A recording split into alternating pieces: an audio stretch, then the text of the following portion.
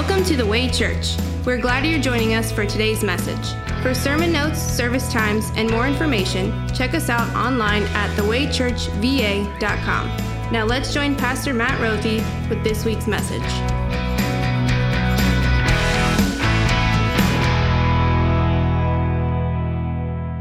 Perhaps you've probably noticed this, that every single time that we gather together for worship, for a worship service, our God serves us with his word.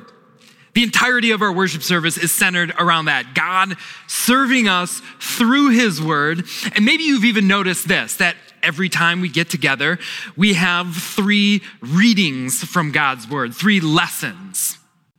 You've probably noticed that one lesson comes from the Old Testament, one comes from the New, and still a third comes from the Gospels, Matthew, Mark, Luke, or John. But have you noticed this? 2 of those lessons get kind of a short introduction. They get maybe an explanation of what's going on in that lesson.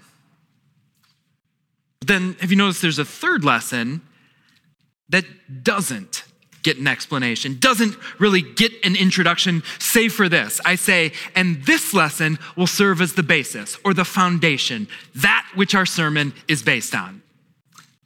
Why does that lesson, the sermon lesson, get no special introduction?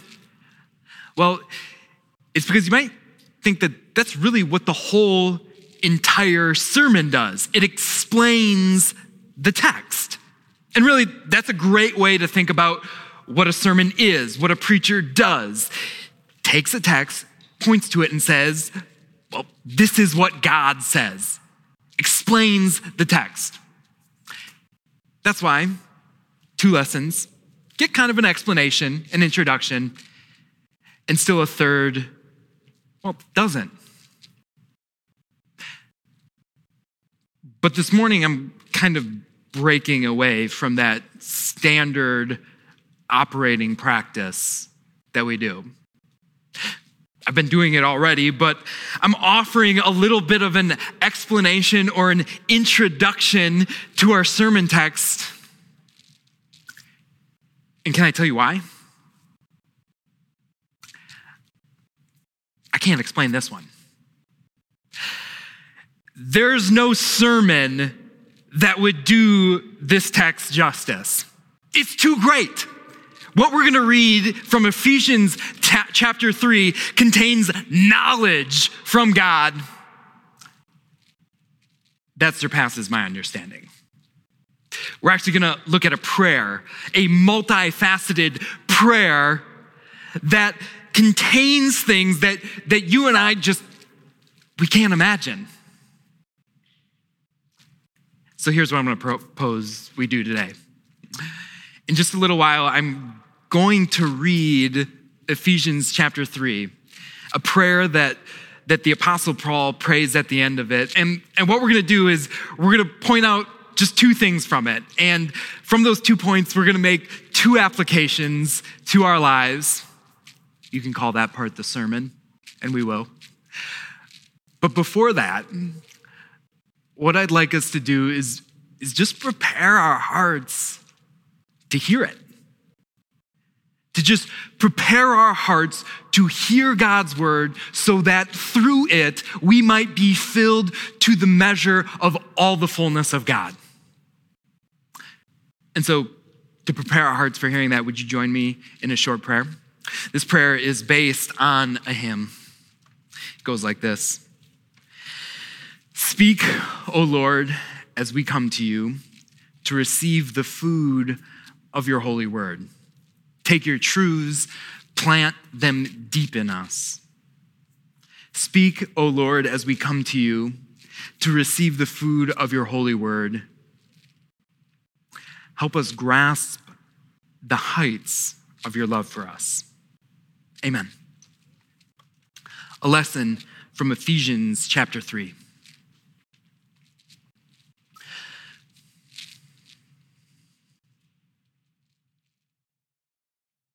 For this reason, I kneel before the Father, from whom every family in heaven and on earth derives its name. I pray that out of his glorious riches, he may strengthen you with power through his Spirit in your inner being, so that Christ may dwell in your hearts through faith. And I pray that you, being rooted and established in love, may have power, together with all the Lord's holy people, to grasp how wide and long and high and deep is the love of Christ, and to know that this love surpasses knowledge, that you may be filled to the measure of all the fullness of God. Now, to him who is able to do immeasurably more than all we ask or imagine, according to his power that is at work within us. To him be glory in the church and in Christ Jesus through all generations, forever and ever. Amen. This is God's word. In Ephesians chapter 1, what Paul does is praise God that he chose us from before time began, and that he has raised us up with Christ to receive in Christ every blessing. In chapter 2, what Paul does is he praises God for his grace, that we are saved by grace alone, and that as an example of this grace, he did away with this ceremonial dividing that took place between Jews and Gentiles, and what he did was bring people together, form a new person in him through faith. We're saved by grace through faith. It's Ephesians 2. Ephesians 3, what Paul does is stop, and he just kind of geeks out over the fact that he gets to be a messenger of this mystery that we have full and free access to God. And then Paul wraps up chapter 3 by doing something crazy. He makes use of that full and free access that he has to God, that you have to God, and he storms the throne room of God's grace, and he begs, boldly praying on bended knee for God to give us great and glorious things. Did you catch it? 2 prayers. In the first prayer, here's what he prays for. He prays that God, out of God's glorious riches, give us Spirit's power. Why? So that we might have Christ's indwelling. Out of God's glorious riches, have the Spirit's power to have Christ in us. That's the first prayer. In the second prayer, he goes on. He prays that we grasp Christ's love so that we might be filled to the fullness of the measure of God. That's what Paul prays for. Great things, glorious things. But now, can I make the first point that we want to point out about this text? I said we're looking at just 2 points about this prayer. Here's the first one. Paul's praying for something that Christians already have. It's kind of awkward when you think about it. As monumental and profound as the things are that Paul prays for, Christians already have them. So why is he praying for them? I mean, think about this. Here's the first prayer. In the first prayer, he prays out of God's glorious riches. They have the Spirit's power so that they have Christ's indwelling. But then in Ephesians chapter 1, Paul says you already have that. He says that, well, God and Father of our Lord Jesus Christ has blessed us in the heavenly realms with every spiritual blessing in Christ. He says, you've already been given the seal of the Holy Spirit.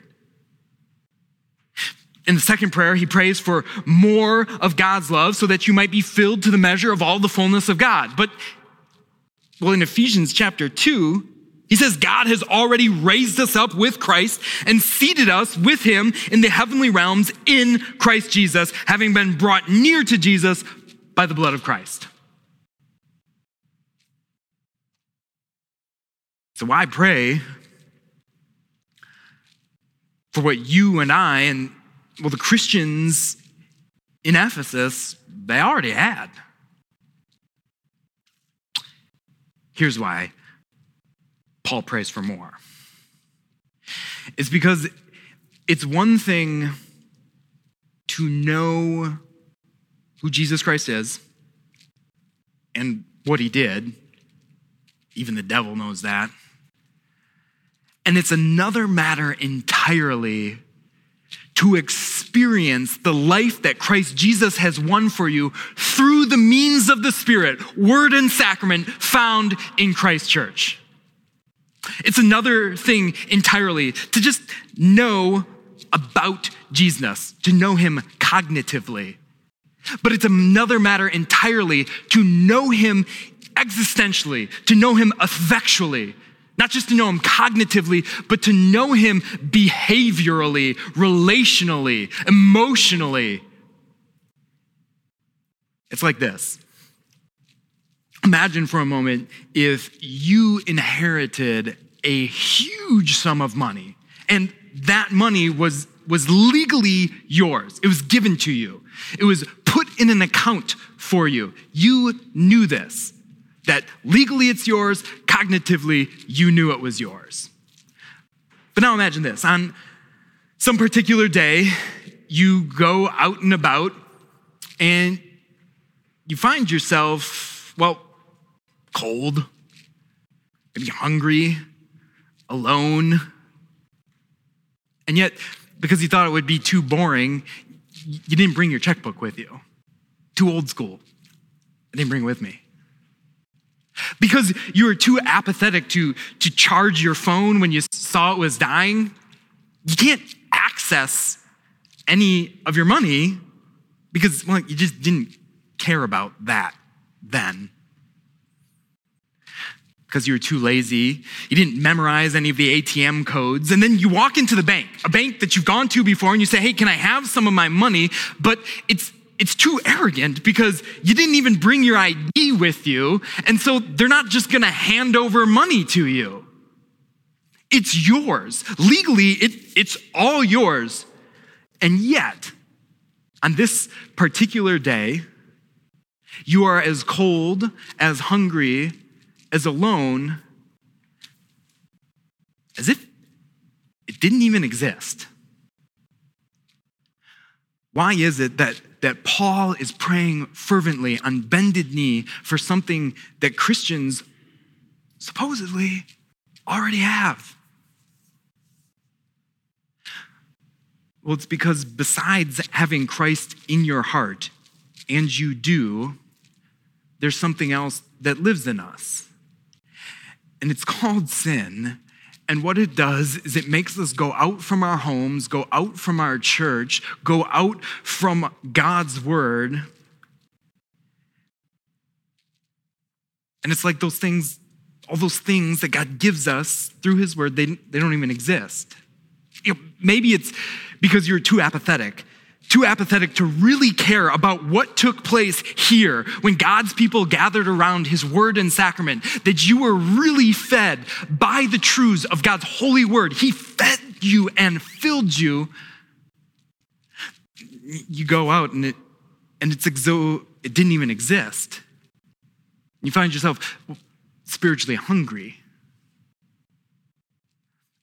Maybe you're too lazy, or maybe it's just too boring. You look at it and you say, it didn't really do anything for me. I don't really get much out of it. I don't really see the point of getting together with other Christians to study God's word.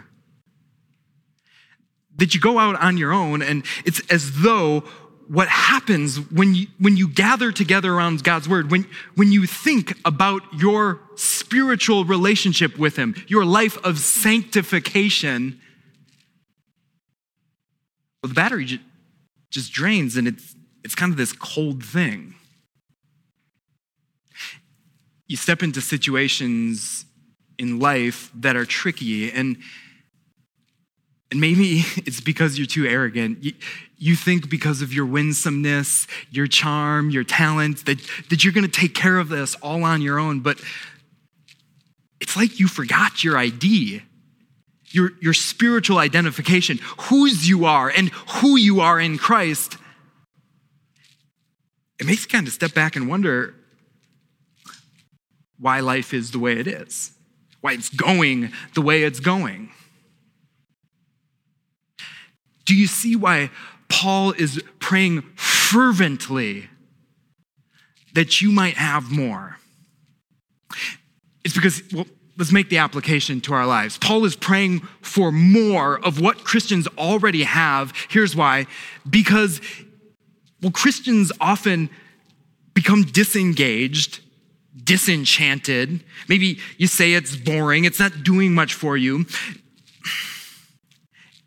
And if you find Christianity boring, well, it's because there's something more from Christ you're ignoring.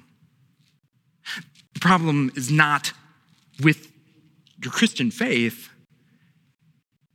There's something more. There's always more that we're ignoring. You look at this beautiful prayer, and you look at why Paul is praying for more, it's kind of awkward.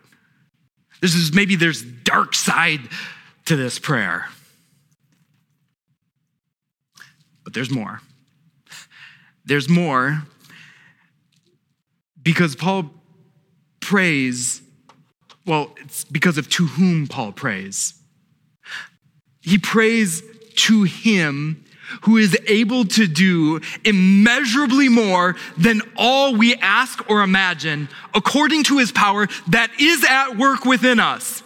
To him be the glory in the church and in Christ Jesus through all generations, forever and ever. Amen.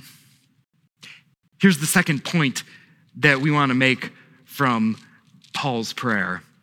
It's that Paul is praying for more of what Christians cannot even imagine. This is perhaps more amazing and more remarkable than the fact that Paul is also praying for more of what we already have. He's saying, at the end of the day, tie this bow on it and pray for more than you can even imagine. And here's why. It's because even when there are parts of our spiritual lives, parts of our Christian faith that we might not understand, we might become disengaged from because we find boring or because we're too lazy or too apathetic, even then, there is always more that Christ is outpouring. There is always more that Christ is outpouring into your life.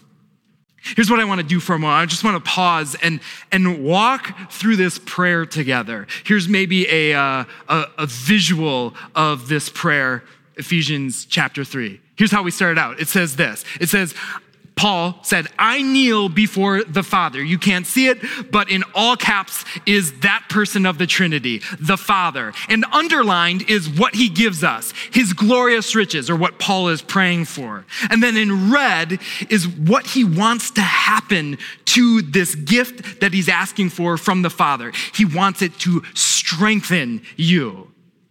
Okay? He's praying for something wonderful, glorious riches of God the Father, and he wants it to strengthen you. And here's the second one, so that with power through his Spirit in your inner being. He wants to strengthen you with power, the Spirit's power in your inner being. He doesn't want you to just know about his glorious riches or know about his Spirit's power. He wants it to impact you effectively, emotionally, experientially. He wants you in your inner being, the core of who you are, your consciousness, to be strengthened with the Spirit's power, to have the Father's glorious riches, so that Christ may dwell in your hearts through faith. You see what Pastor Paul is doing with this prayer, don't you? He is pointing us to what it is that strengthens our faith, how it is that the foundation of our faith, Christ Jesus, is solidified, how your heart is Christified, how he is pumping more and more, deeper and deeper into you, all of the gifts that God gives to you. And that's just the first prayer. He goes on from there. There's more. He says, and I pray that you, being rooted and established in love, grasp how wide and long and high and deep is the love of Christ. And to know that this love surpasses knowledge. The words he used there, to know, it's not just that you kind of like know it, like you know your ABCs and 1, 2, 3s. It's that you know the significance of this, that you grasp it, that you wrestle it down and you hold this, the love of Christ, because this is what you are rooted in. This is what you are established in. It goes back to the very top. It's so that you may be filled to the measure of the fullness of God. This beautiful Trinitarian prayer goes around and around and around again in a cycle to drive into you more deeply, well, all we have in Christ. That you would have the fullness of God, that you would be filled to the measure of the fullness of God. What is the fullness of God? Well, it's that you would have the Father's glorious riches, the Spirit's power, Christ's indwelling, Christ's love, and that you would have it, not just cognitively, but you would have it effectually in your heart and in your lives. And then after Paul prays for this, for you, he ends it this way. He says, okay, now to him who is able to do immeasurably more than all we asked or imagined, according to his power that is at work within us.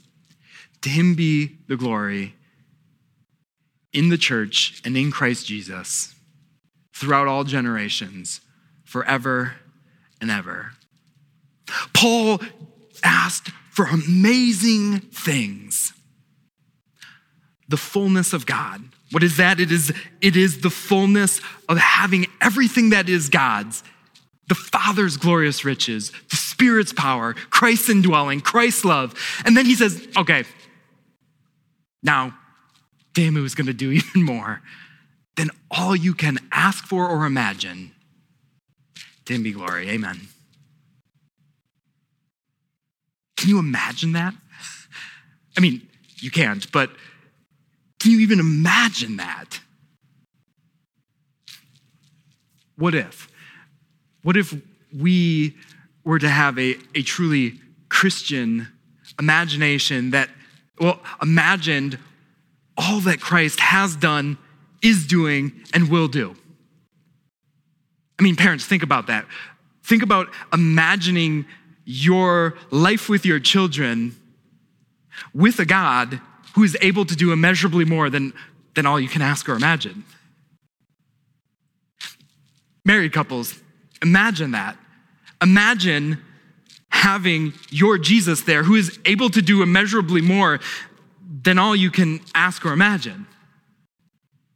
Single people who maybe have hearts content or hopes for a spouse, imagine having Jesus there in your dating relationship, in your single life, a Jesus who is able to do immeasurably more than all you can ask or imagine. Imagine that. Imagine having Jesus, that Jesus, in the classroom, in the boardroom, in the Zoom room. Imagine that Jesus when God's people and God's pastors sit down together.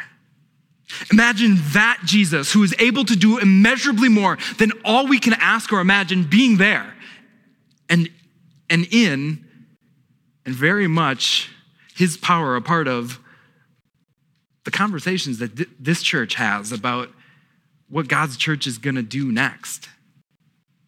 Imagine that Jesus in the morning. Imagine that Jesus when you go to bed at night. Imagine that Jesus, the next time you are afraid, the next time you are alone, the next time you are tempted, and ask yourself, what do I need?